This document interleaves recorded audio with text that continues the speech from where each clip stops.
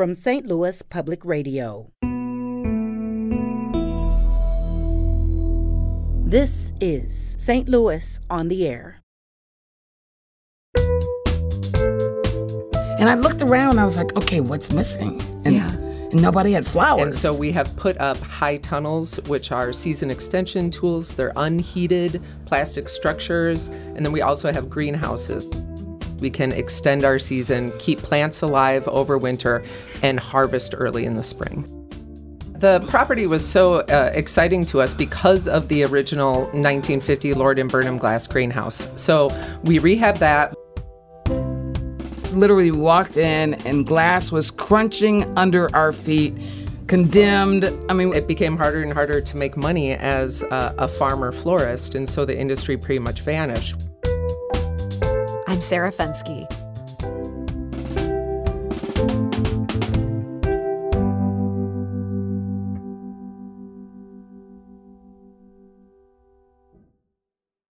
An estimated 80% of cut flowers in the U.S. come from overseas, but that is not true of the flowers you purchase from Urban Buds. The sustainable florist grows its own flowers in St. Louis's Dutchtown neighborhood, and that includes 70 different kinds. And joining us today to tell us how they do it and why that's so revolutionary is Karen Davis, better known as Mima. She is a co-owner of Urban Buds. So Mima, welcome. Oh, thank you so much. So excited to be here, really. It's a real pleasure. We are so glad you're here. And we're also joined today by Miranda Dushak. She's a co-owner of Urban Buds. She's also a small farm specialist at Lincoln University's St. Louis Extension. Miranda, welcome. Thank you. Thanks for having us. So, Mima, your land in Dutchtown has been a farm since 1870. How did the two of you get involved in farming it? Well, Miranda actually discovered this piece of property through her work and said, hey, Mima, we had already been talking about farming together. And Mima, there's this place, and basically we went over and looked at it, and it was literally condemned. I mean, it had a glass greenhouse on it, which we've rehabbed. But literally walked in, and glass was crunching under our feet.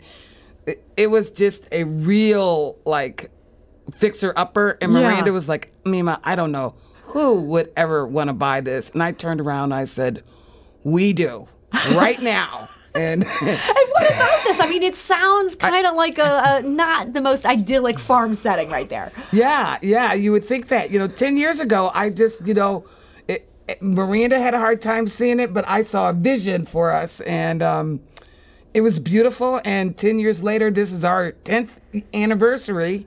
And we've made it happen. Yeah. And that's so unusual to see a small farm thriving 10 years in. I'm also curious, Miranda, you're a fourth-generation beekeeper. You've also done other kinds of farming. What made you guys settle on, we want to do flowers? Well, really, the flowers came because of Mima's skill set. When we decided to farm together, we looked at what we did well, our skills, and what opportunities were available. Mima had been farming in Missouri since the early 90s, and although she had left that, she still had customer base here. People knew her from the Clayton Farmers Market. Mm-hmm. So when we did our due diligence and talked with some of our old floral customers, they said, yeah, come on back. So that's what we did. And Mima, you feel like flowers, those are your thing. It's my wheelhouse. What can I say? When I looked at it a long time ago, when tomatoes come into the marketplace, everybody's got tomatoes. Yeah. When beans come in, everybody's got beans. And I looked around, I was like, okay, what's missing? And nobody had flowers. And it was such a unique idea to go into the marketplace with flowers, and that was over 30 years ago. Well, so from the outside looking in, I'm thinking, oh man, everybody has flowers. You can get these roses at the supermarket, and carnations are everywhere. Turns out it's a whole lot more complicated. People are not growing these flowers. That's correct. In St. Louis, and they're not even growing them in Missouri. That's right. That's correct. I think there's more and more flower growers coming up now. But, the flower frenzy is happening across the country. There are more and more local growers starting up their own farms. It's definitely difficult I would say it's more complicated than vegetables because there's so much variety to choose from that you can grow. All the way from native plants to exotic roses. You can. Yeah. So it's a huge broad spectrum of things you can grow. So to make certain decisions, to be able to make those decisions and then carrying them out is the challenge. Miranda, I think a lot of people would be shocked to know that statistic I think I started with, just how many flowers come from overseas. You don't think of flowers as something that can store well and that you'd want to take your time getting it to where it goes. Is there a historic reason that we're getting these from different countries? Yeah, the cut flower industry really changed in the 1990s with the Andean Trade Agreement. The Clinton administration addressed the cocaine crack epidemic as trying to stop the growth of coca plants in Central and South America. And by doing that, gave preferential trade agreements to those countries to grow things like roses and carnations, flowers that ship well. Oh, okay. Right? And so all these fields had been transitioned to cut flowers, and that really just destroyed the domestic cut flower industry, and including the cut flower industry here in St. Louis. St. Louis used to have glass greenhouses in Sunset Hills, in Crestwood, places like that, Florissant as well. But it became harder and harder to make money as a farmer florist, and so the industry pretty much vanished. What's unique about our property is that they were farmer florists for 100 years and 3 generations of the Held family. And now we're just continuing that tradition. So we kind of say what we're doing is so old it looks new. Yeah, I love that. You're bringing this back. Exactly. And you're doing this in a more sustainable way. And this is, again, something that probably a lot of us who are happy to get flowers delivered, we don't even think about. How are you guys trying to cut down on waste? Yeah. Well, there's a lot of plastic and waste in agriculture in general. So we first off, we use OMRI approved products. We save the bees. We spray at night or early in the morning when we need to, and it's really rare that we do. You're using very minimal, and they're OMRI approved, which means that they're the Organic Materials Review Institute certified products. Yes. And also, we really try and cut down on the plastics, although we use a lot. It's inevitable. But we really try to minimize or get a longer life period out of the plastic that we do use, and try and recycle as much as we can. And I understand floral foam. This is a big terrible issue. What makes floral foam so terrible? It doesn't biodegrade. We don't use it at all. Not at all. At all. We use other things like wire mesh or just not at all. Or we'll use corkscrew willow and wrap that up in the base of a vase. But really, it's horrible for the environment, and there's so much of it out there. It just does not biodegrade and just goes in the lamp. It never breaks down. It's there. Yeah, so that's a problem. And you're able to make things look gorgeous. You have in front of me an example of a bouquet that just looks amazing. And this is flowers grown here in St. Louis and no foam in sight. And it's also, what is this, beginning of April? I mean, again, that we really try to extend our season in growing flowers. I mean, if you really think about it, to really be in this industry, you've got to have flowers producing early in February, because what's in February?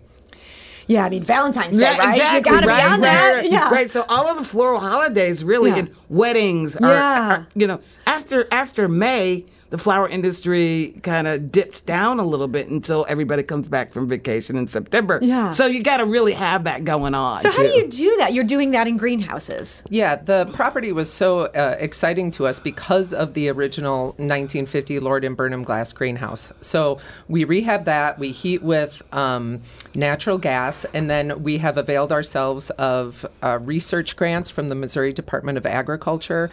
They help us through their granting program program to try different varieties of cut flowers and different ways of growing them.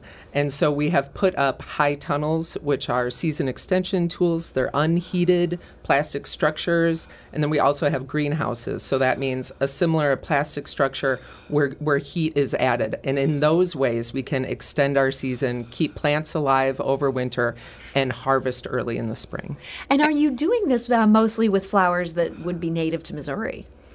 No. The native flowers would be more in the field because they don't need the special attention that the other flowers do. Okay, so you're doing a wide variety of blooms here. Yeah, you said 70, but I think it's more like 80. We kind of lose track. It's inching up, huh? Yeah, we lose count. So that's amazing. Well, so we promise that this is this great opportunity for our listeners that we have 2 flower growing experts here, because I know this is the time of year when so many of us are thinking, man, I should plant some stuff, and then so many of us end up like giving up by June. So for spring planting, Mima, you're our floral expert here. When do people want to get those seeds or those bulbs? You tell me, in the ground. Well, you want to, if you're going to do seeds, you want to start those seeds now or earlier even, depending on what they are. I'm already too late. Yeah, well, you're never too late because it's a long, hot summer, right? Yeah. So you could start those seeds now and be just fine. Start with some basic things like sunflowers and zinnias. Zinnias are the workhorse of a flower garden because you can cut and just keep cutting. Cut and come again is what they're called. And sunflowers, zinnias, celosia is another one that's really good. I hear that a lot of people are really starting to really look at cut flower native plants. You have your liatris, which all those are perennial. Liatris and your purple beard stung and your rattlesnake masters and... Okay, these are plants I have not even heard of. I'm probably speaking a foreign language to people right now. Yeah. But if you just get in touch with us at Urban Buds, we could, guide you in the right direction. And there's a whole nursery in the state of Missouri dedicated to wildflower production and stuff. So. This is Missouri Wildflowers near Jefferson City. Correct. Okay. Correct. So you guys are giving this planting advice to people. Are you worried you're going to put yourself out of a job if I can teach myself how to actually grow something? The thing is, people work so hard to get it planted and get it in the ground, and then they're so proud of it. It's like they're little babies. So then they don't want to cut it, right? Yeah. So then they come to the Tower Grove Farmers Market, and that's where we come in. Yeah. Because we're there every Saturday at the Tower Grove Farmers Market. And, so they can buy a bouquet from you, right? Keep theirs in their yard. There you go. So we're talking about getting these into the ground now. I understand another important thing for those of us who've struggled with keeping plants alive. You might want to do a soil test. Oh, soil tests are key. What is this and why is this important? Soil test, you look at the place you want to grow your cut flowers. We're going to say for those plants Mima suggested, that's full sun. Right? So you're going to want full sun and not around a black walnut tree. And you're going to take a soil sample of that area, 6 samples, 6 inches deep, just a little core sample of soil. Mix it together, get about a cup of material, and you can take that soil sample to the University of Missouri Extension Office in Kirkwood, and they will get that to the Plant Diagnostic Lab in Columbia. And you'll ask for the gardener makeup. And if you have any concerns about heavy metals, let's say you're growing on vacant lots, which Urban Buds does as well, or places that houses have been demolished, then you also ask for a heavy metals concentration, especially if you're going to be growing anything edible, but even with cut flowers, because a lot of that lead contamination comes through surface contamination, just touching it. So anyway, the soil sample is going to tell you what you need to add in terms of fertilization, and also just make sure your soil is safe to be working in. Okay, these are really helpful, practical tips. I'm grateful for this. I love how you looked at me when I'm like, what is a soil test? I imagine that I can't be alone and not have knowing that, so thank you. But look, you guys are going up, or you're in your 10th year right now. Amazing. It's amazing. And there are some really terrible statistics on this. Small scale farms more likely to fail than restaurants. And here you guys are 10 years out. What do you think has been the secret to your success? Oh, I think it's I think a couple of things. One, I think we can be the dynamic duo. We can complement each other very well. We can also drive each other crazy, but we can do things well.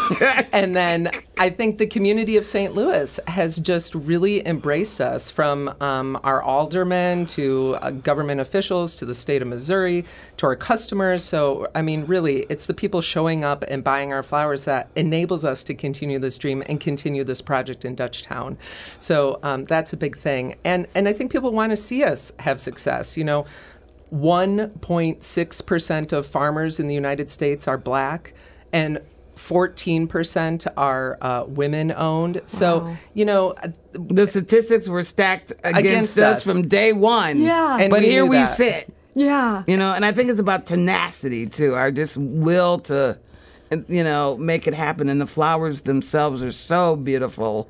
It's a totally different product buying a locally grown flower than, getting what you get at a big box store, for example. Sure. It's just a totally different product. So. And I imagine on top of just how beautiful they are, they also last a whole lot longer. Right, Yeah. exactly. That is wonderful. Well, I congratulate you guys on this success. It's just so great to hear, and I can't wait to have you back in 10 years, and we'll talk about how you defied the odds and are there for 2 decades. We'll have you back before that, too. Right. But, Mima Davis, thank you so much for joining us. Yes, thank you. And come visit us at Tower Grove Farmers Market. Our spring fling is this weekend. Come on out.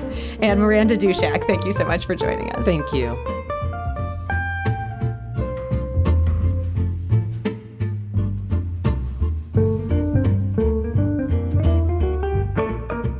This episode was produced by Kayla Drake with audio engineering and podcast design by Aaron Dorr. Our executive producer is Alex Hoyer. St. Louis on the Air is a production of St. Louis Public Radio. Understanding starts here. Do you find yourself regularly listening to episodes of St. Louis on the Air? Suggest us to a friend you think might enjoy our conversations. And leave us a review and rating on Apple Podcasts on the App Store. It's the simplest way to help people discover our show. Thanks. St. Louis Public Radio is a member-supported service of the University of Missouri, St. Louis.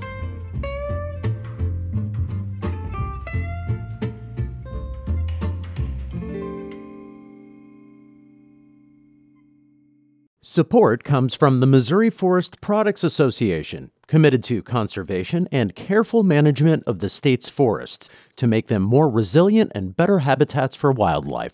ChooseWood.com.